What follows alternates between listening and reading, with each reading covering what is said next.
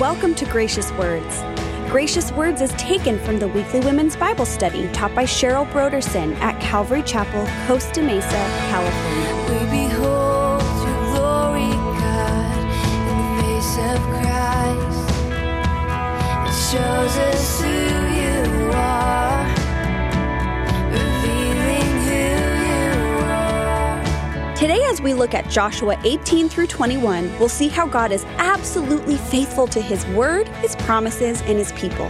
However, He knows our nature is inclined to be independent, and so He has given us spiritual safeguards to keep us on the right path. We will come before you, Lord, and wonder. We will fall on our knees and surrender. We surrender to you.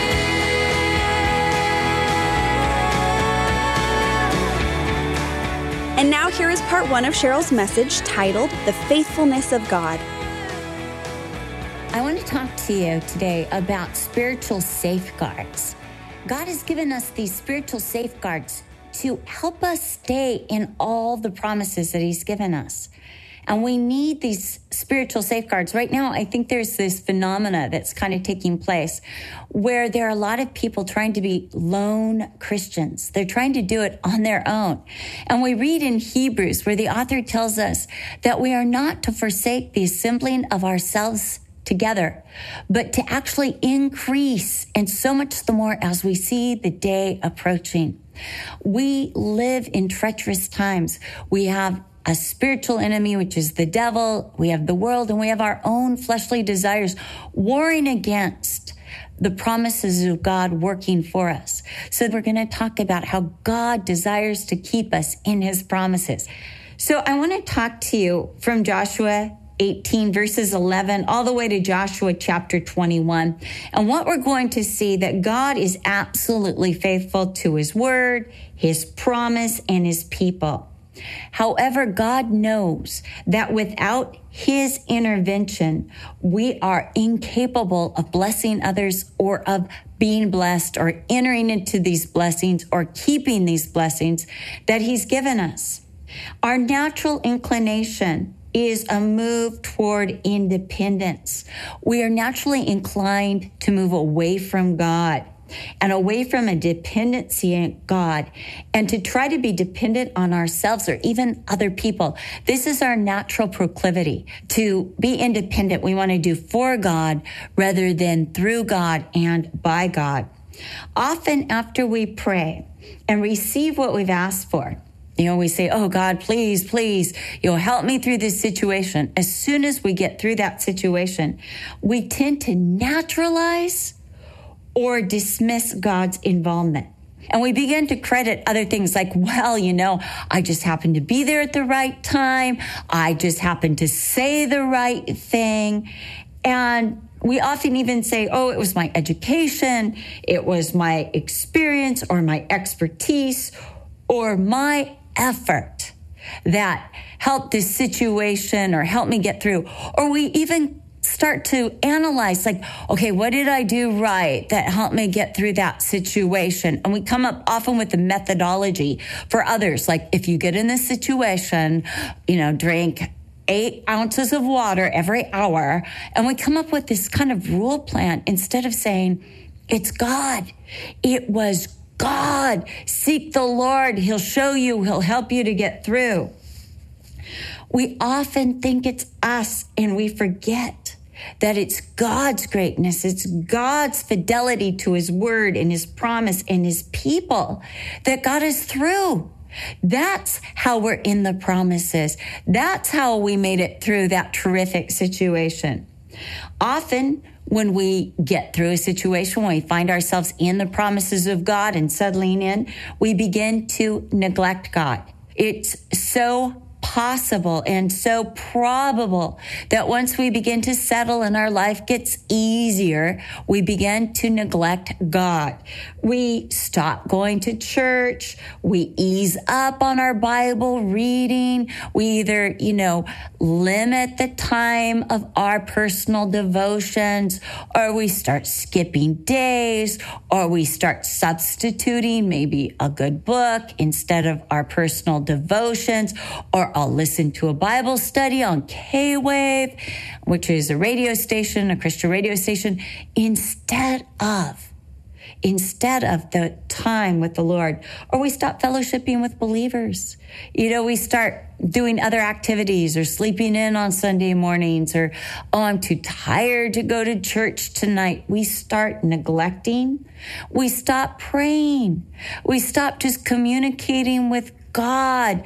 Often these things begin to look like work or duty because we don't need them. Because we're not desperate, because we're already in the promises and we're so comfortable. And we substitute other activities for spiritual disciplines. And what happens? Pretty soon we find ourselves oppressed. We find ourselves losing those promises that we were given, losing sight of it, or maybe even reacting negatively to the things that God has given us. In other words, we start looking at other people's promises and going, I want their promise. Why did I get this promise?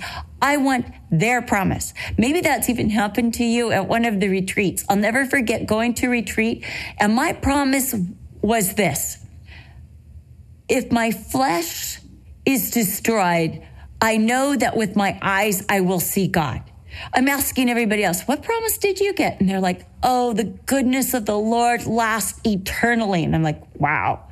What did you get? And somebody else says, my God shall provide all my needs according to his riches and glory. And I'm looking at my promise, and I have to say, I'm like, when my flesh is destroyed, I know that with my eyes I will see God, because I know my Redeemer lives. And I like the last part, but the beginning, my flesh being destroyed, that didn't sound that great of a promise.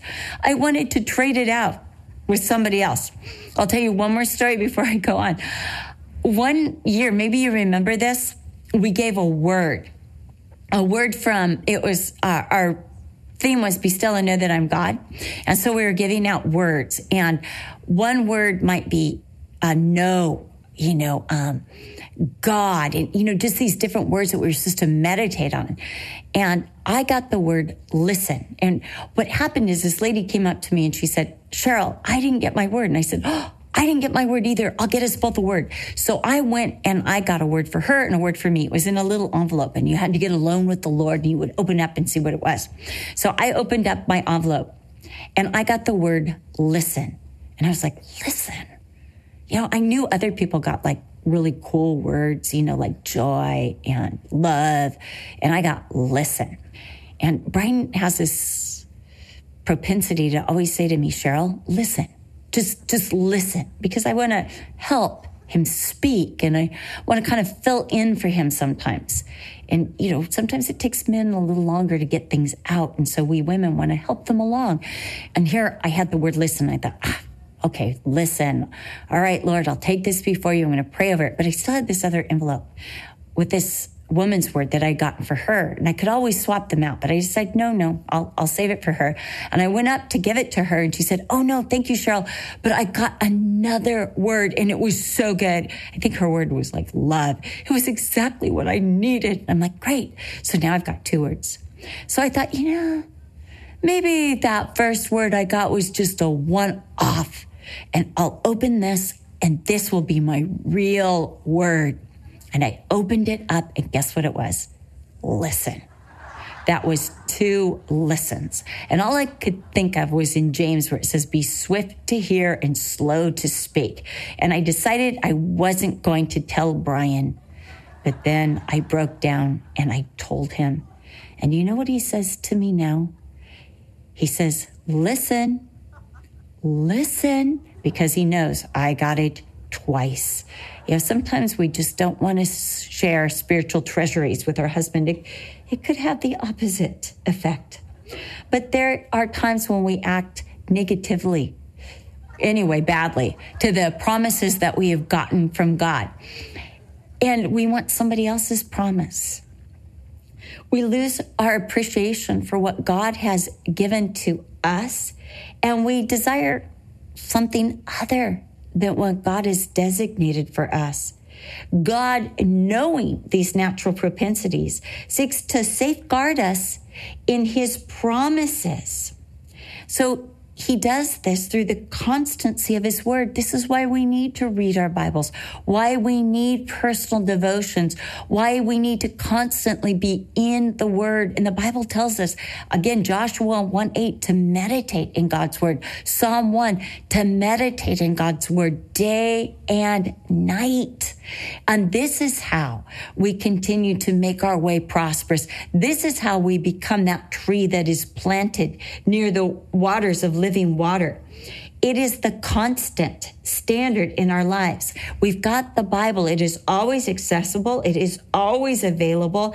And it is there to constantly and consistently direct our ways and to remind us of who God is, of his goodness, his greatness, his way, and his will for us. But secondly, God has given us the church. And we're told in Acts 20, verse 28, that the church is God's idea. He purchased the church. He established the church with his own blood. And it's God's safeguard to safeguard our faith, to safeguard our dependency on him, to equip us for all we need in life, to give us a ministry, to fortify our faith, to give us fellowship. And I liken this to the cities of refuge that we'll be studying about, because the church is to be a refuge that we can run to and get that prayer and that counsel and that fellowship and that re-equipping that we need and that safety. Thirdly, God has given us spiritual leaders. Hebrews 12:1 talks about we are surrounded by so great a cloud of witnesses. And so God has blessed us with spiritual leadership. I find a lot of spiritual leadership in Christian books by Christian authors, even biographies of Christians, and by pastors and teachers that God has given us to help us equip and fortify us in the faith. These are those who minister the word of God and live it out before us. God does not simply give us his promises and then leave us to ourselves. He desires that we continue to live in these promises, that we might receive his blessing, be an example of his blessing to others, and pass on the heritage of his blessings to our children and the next generation. God has promised never to leave us or forsake us. I love this promise from Hebrews chapter 13. There used to be a bumper sticker in the 1970s that said, if you feel far from God, guess who moved? In other words, God did not move away from you, but we have this propensity for independence from God. God has done everything in his power to place you in his promises, to keep you in a place of blessing, and to provide safeguards to your faith that you might continue to be blessed by God. God is absolutely faithful. Listen again to these scriptures you studied from Joshua chapter 21, verses 43 through 45. So the Lord gave to Israel all the land which he had sworn to give to their fathers, and they took possession of it and dwelt in it. The Lord gave them rest all around according to all that he had sworn to their fathers, and not a man of all their enemies stood against them. The Lord delivered all their enemies into their hand. Not a word failed of any good thing which the Lord had spoken to the house of Israel. All came to pass. These truths of God, fulfilling every promise in all his word, is portrayed before us in Joshua 18:11 to Joshua chapter 21. What we see first is that the remaining 7 tribes all received their allotment. The tribe of Benjamin, we see that his portion falls in Judah's allotment because Judah's area is too big for the tribe of Judah to completely settle. And this is something I love about the tribe of Judah. They are so willing to share. They're like, hey, it's so big for us. We just kept getting land and we have so much. Why don't you come and take some of this? They are enthusiastic about the promises of God. They're enthusiastic about what God has given and what they have claimed. And they are so willing to share it with others. For Judah, it is all about building the kingdom of Israel and not the tribe of Judah itself. They are zealous that all the tribes come into their inheritance. Next, we have the tribe of Simeon, which also receives an allotment in the area that Judah has settled. Next comes Zebulun, and they go north of the other tribes to the northernmost area, just west of the half tribe of Manasseh's allotment. This is one of the rich agricultural areas of Israel today, and it is not too far from the sea, interestingly enough, as was prophesied by Jacob over Zebulun in Genesis 49, verse 13. Next comes Issachar, and he settles near Zebulun, just north of Manasseh and south of Galilee. It is a plain of rich soil and edges on the Jordan River. Then Asher, which is the coastal region, what is now Lebanon, has beautiful vistas and great for seafaring. Next comes Naphtali, and Naphtali settles along the western bank of the Galilee, all the way up to the headwaters of the Jordan, where there are abundant water supplies. Today in this area, there are orchards of bananas and mangoes and avocado, and also many wild deer. Next comes Dan. Now, it's interesting when you look at Dan's allotment with the prophecy given in Genesis 49:16 through 17. It says that Dan will judge his people, but like a serpent that bites the horse's heel and causes the rider to fall backward. Dan's original allotment was near the sea, what is modern-day Joppa, and it was part of Judah's greater allotment. But he didn't like his allotment. He was bordered originally by Manasseh and Ephraim, Benjamin, and Judah, which would have been a safeguard to the faith of Dan, staying strong with God, if he was surrounded by his brethren. But we read in Judges 18 that Dan did not like their allotment. And so they sent a company of men searching out a different allotment, and they went north. They followed the Galilee and went north of Galilee, even north of the other tribes, and settled in the area which is now called Tel Dan, or the area of Bashan. And this is the area that they went to. They didn't go to Joshua or Eliezer or Shiloh and say, we really don't like this allotment. Could you cast the lots again and see if there's a different area that we could come? No, they went rogue on their own, as if to say, God, you're not going to give us what we want, so we're going to have to get it for ourselves. And it's a very sordid story that you read in Judges 18. They even chose their own priest and their own gods, which were idols, to give them a different territory because they did not like the territory that God gave them. And according to Judges 18:1, they never, ever settled the allotment that God gave them.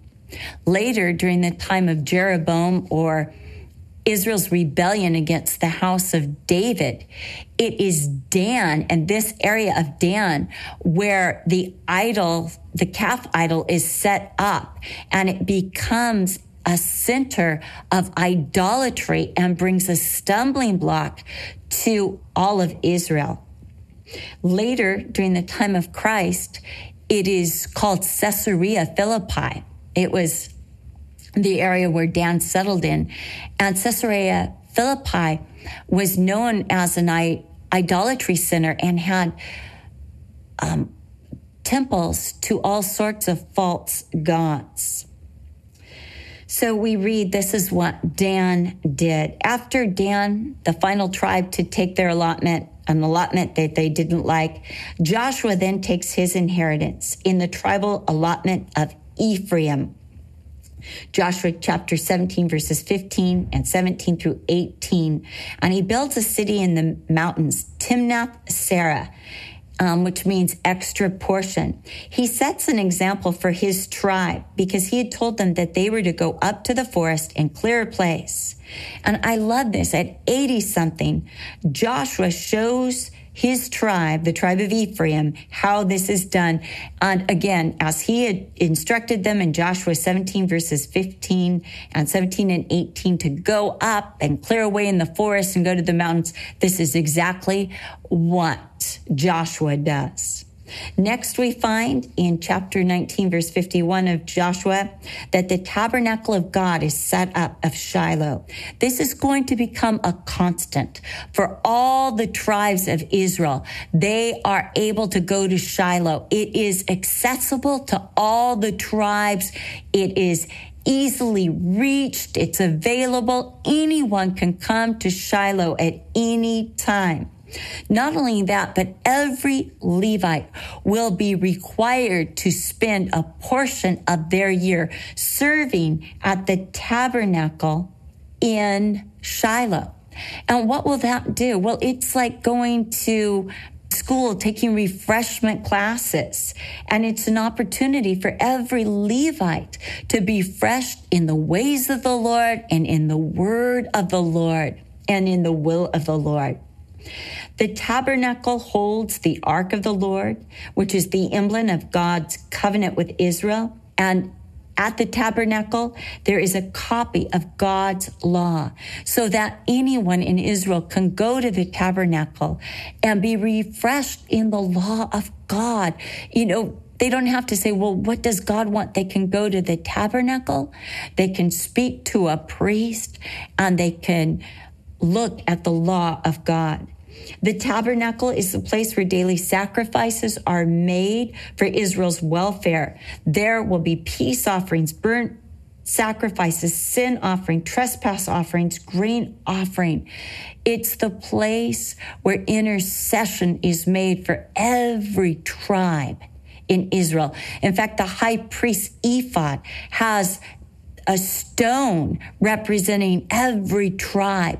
Every tribe is remembered daily before the altar of God, prayed for, interceded for. It is the place where all the men of Israel are required to come 3 times a year for feasts, for the feast of Passover, for the feast of first fruits, or what is known as Pentecost, and for the feast of tabernacles. And these feasts are meant to continue to unify Israel, that they might all be for the Lord God, to remind Israel of their shared history, that they worship the same God, and foreshadow and prepare them for their coming of their Messiah. So God, we see, has already given them these safeguards, the safeguard of the tabernacle. The safeguard now comes of the city of refuge, Joshua chapter 20. Here is another safeguard.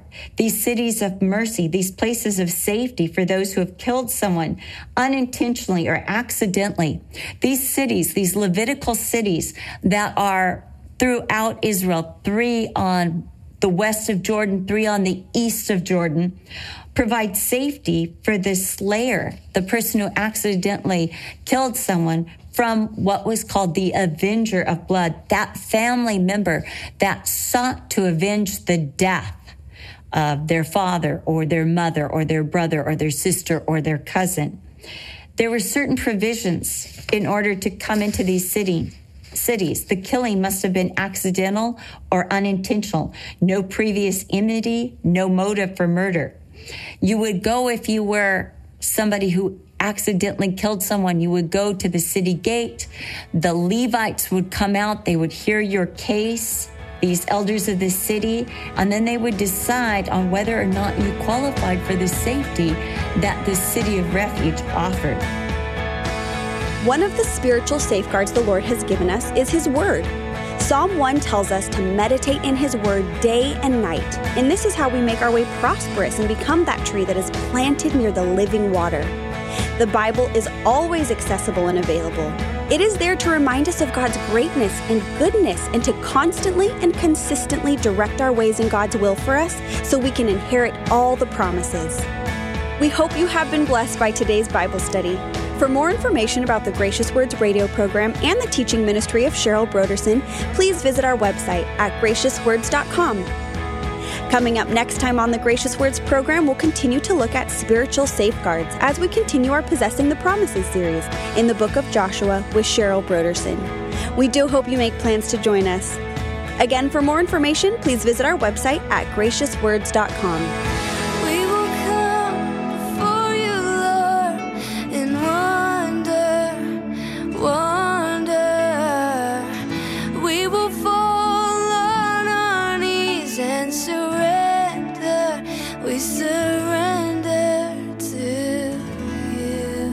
This program is sponsored by Calvary Chapel, Costa Mesa, California.